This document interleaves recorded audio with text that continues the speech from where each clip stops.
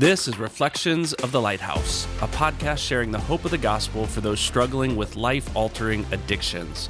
If you'd like more information about the Lighthouse and the services they provide, visit biblicalliferecoverycenter.com. And now, here are your hosts, Brandon Bauer and Dwayne Maudlin.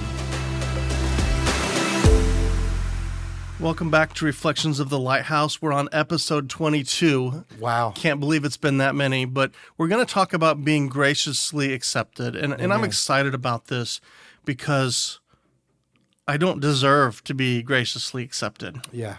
We're going to start in 1 Peter chapter 2, verse 9, and it says this: "But you are a chosen people, a royal priesthood, a holy nation, a people belonging to God, that you may declare the praises of him who called you out of darkness into his marvelous light."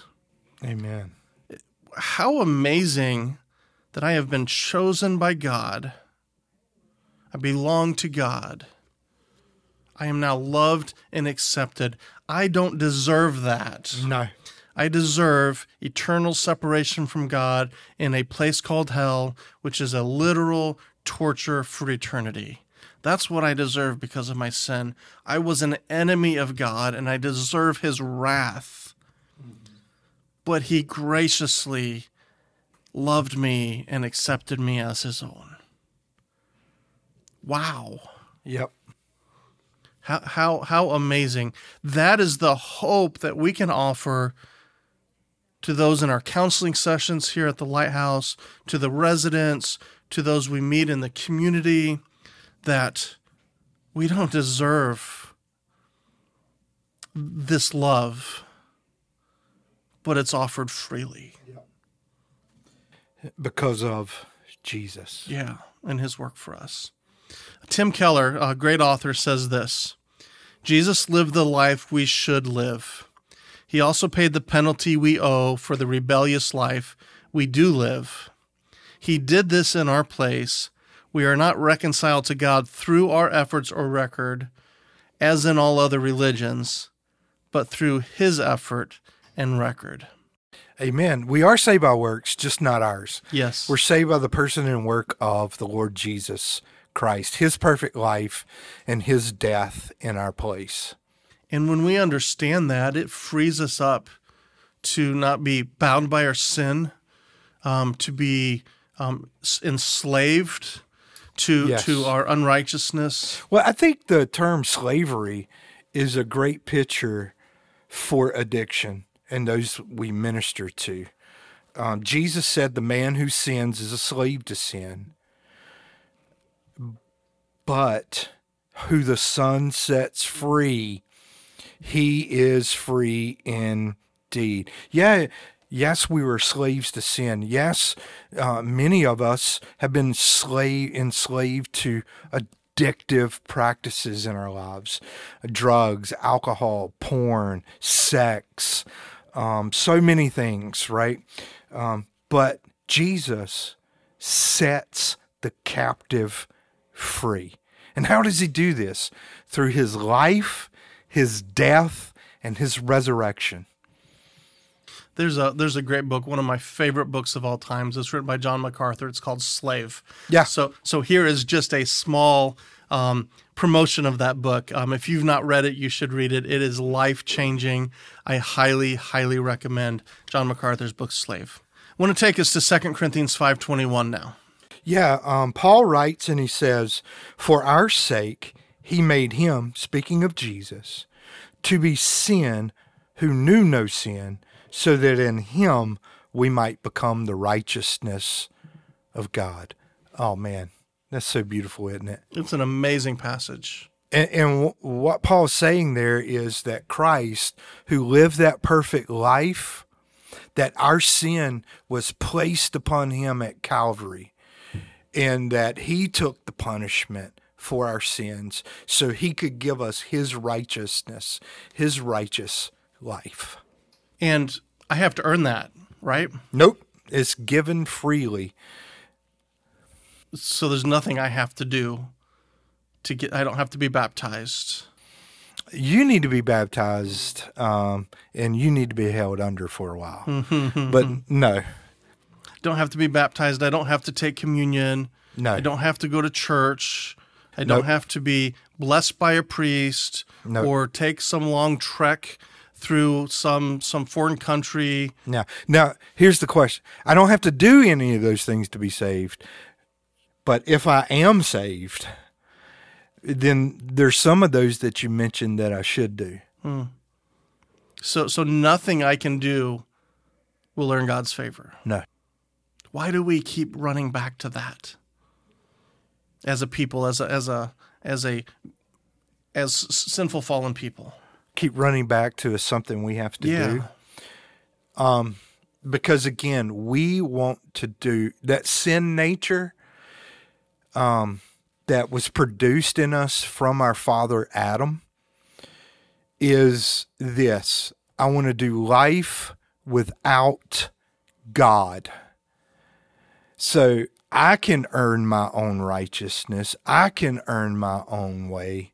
I don't need God. What's the first thing Adam and Eve did when God started the walk in the cool of the day after they had sinned? They hid. They ran from God and hid. And that's what we do in our sin nature. We will run from God. And it's God who continues to pursue us in his grace and goodness. Jesus said, I came to seek and save the lost. Now, some people want to say, I found Jesus. And I just say, I didn't know he was lost. Right? I didn't know Jesus was lost. I thought it was us. He's the one that pursued us in his life, death, and resurrection. So the gospel is a gracious acceptance of us. Yes. It is good news that changes lives. Yeah. And it is good news that a new world is coming. Absolutely. And we can take hope in that new world because our faith has been placed in Christ. It's no longer us trusting ourselves. It's trusting Christ. So we call this a relationship, having a relationship with Christ. A believer's life is a relationship that produces greater obedience, not a life of obedience that produces a greater relationship. Yeah, I don't have to earn God's favor, right? He gives it freely through Jesus Christ. Scripture calls it unmerited favor. Yeah. So here's the issue. I think some of us conflate faith and works, and we get them mixed up a little bit. Faith in Jesus produces salvation. That's it. Me trusting in what he's done and what he's accomplished. That will produce in me a willingness to follow and serve him. Why? Because he has loved me so deeply that my response becomes, I want to love him deeply as well. Not to earn his favor, but in response to his favor. So salvation produces good works. Good works do not produce salvation. They're evidence of. Yes. So Tim Keller's a great author. He said this. He said, I am more sinful and flawed than I ever dared to believe. Amen. I am more accepted and loved than I ever dared to hope. Amen. John Newton, the guy who wrote Amazing Grace, says, I am a great sinner, but he is a greater Savior. Absolutely. So a changed relationship with God will change our relationship with others. Yes.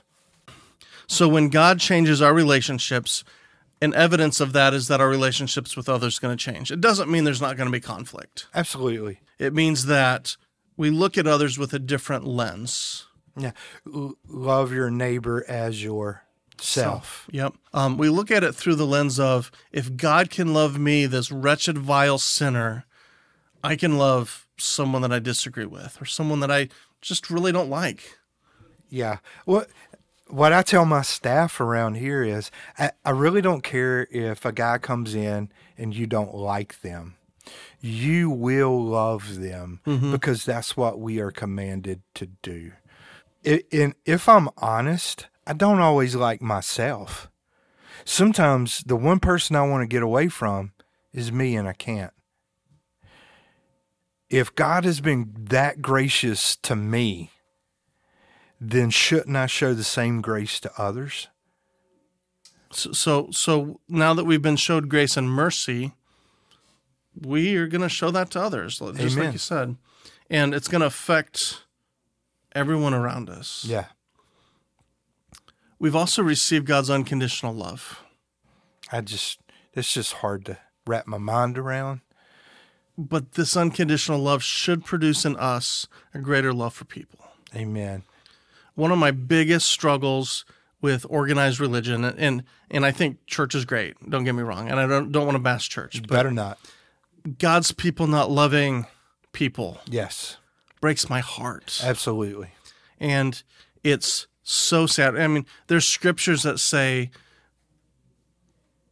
that shun the come sit at my footsteps and here's come sit at a high place. And Yeah. yet that's happening in many churches across our nation. Yes. And it's just offensive to me because that's not God's love. No.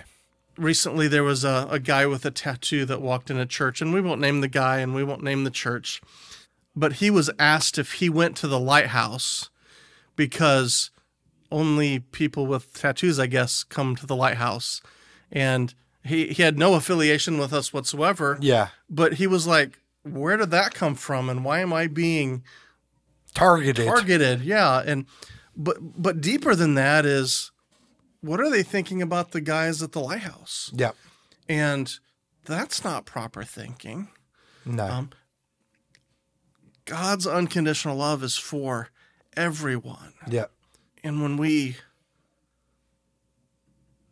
don't show that, it's a slap in the face of our Savior. Yeah. This Pharisaical idea. Jesus shares a story and he says, there was a tax collector and a Pharisee who go into the temple. The Pharisee starts praying and says, God, I'm so thankful. I'm not like this sinner here, this tax collector. He's an awful person.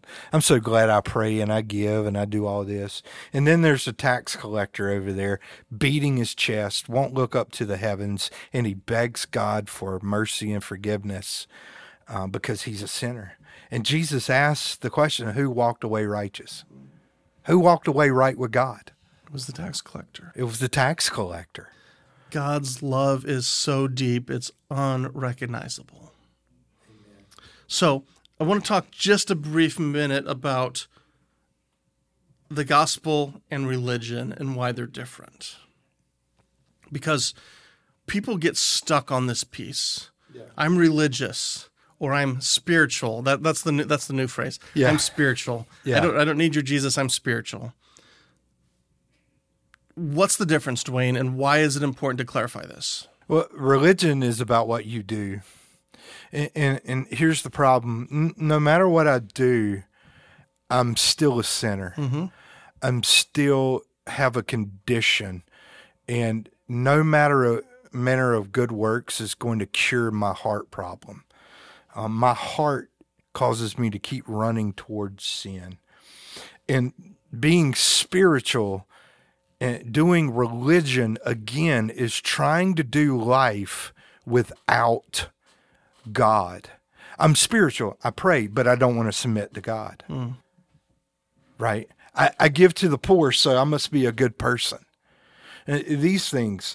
Understanding the gospel is, and the difference is, nothing I do can earn my salvation. Yeah. Jonathan Edwards says, really, the only thing that I do for my salvation is the sin that made it necessary. That's the only thing I add to salvation is the sin that made my salvation necessary. When we understand Christianity, we understand that it's not what we do. And that is humbling. So a lot of people know it. They are informed, but they're not transformed. They have the head knowledge. They know religion. They know the Bible. They know of Jesus, but they don't know Jesus. 1 Corinthians talks about how knowledge puffs up. Yes. How knowledge makes us feel like we're okay. But knowing Jesus brings humility. Mm-hmm. It's understanding I can't do life on my own. I can't save myself. I can't fix this problem. This is beyond my capability. I need a Savior. I need salvation. We also see people that change their behavior modification, right? Yeah. That is, there's some great value in behavior modification. I think it pulls the weed, though, Yep. and still leaves the root of the problem. Behavior modification without a changed heart is just that. Yeah. It's empty. And if we change something but don't replace it with our Savior, something else will come. Yeah, another sin. Yeah, we see that with addiction. People stop using drugs, but they start drinking. They stop drinking, but start smoking weed, or they start eating, or they start a sexual addiction. Yeah. It's a replacement. I've changed the behavior, but not my heart. Yeah. So that's going to get replaced with something else. Another sin. Mm-hmm. That is not a transformed life. No. And then we also see that people want to live by a formula, 12 ways to stay sober, right? Instead of by following Christ through faith. Yeah. Let's look at it through the addiction. One of the things I try to help our guys see is that you took one small step after another small step after another small step towards your addiction. Right? Yep. And now that you're understanding your need of Jesus and you're surrendering to Jesus, now what you're going to do is take one small step after another small step after another small step towards Jesus. What happens when you move away from an object? You move away from the object. It gets smaller in your eyes. A lot of these guys come in and their addiction looks so big. It looks bigger than they can conquer. And it is in all this. But when they turn and begin to walk towards Jesus, Jesus gets bigger in their eyes and their addiction gets smaller. So we need 7 habits of highly effective people to get back to God, right? No, Why not? because those habits don't transform your life. That was kind of a setup because I'm not a fan of the book, but I'm not either. For by grace have you been saved through faith, Yeah. not of your works. It is a gift of God so that we can't boast. Yep. That is the life-transforming work. That says we are graciously accepted by a Savior who deeply loves us in spite of our past sin, in spite of our present sin, in spite of our future sin, Amen. in spite of what's been done to us or what we've done to others. We are forgiven and our place has been changed. It's been Yes. changed from a low-down, dirty dog sinner to a child of God. Our position has moved because Yeah. of our relationship. Amen. I mean, Paul writes and tells us that while we were still helpless, Christ died for us.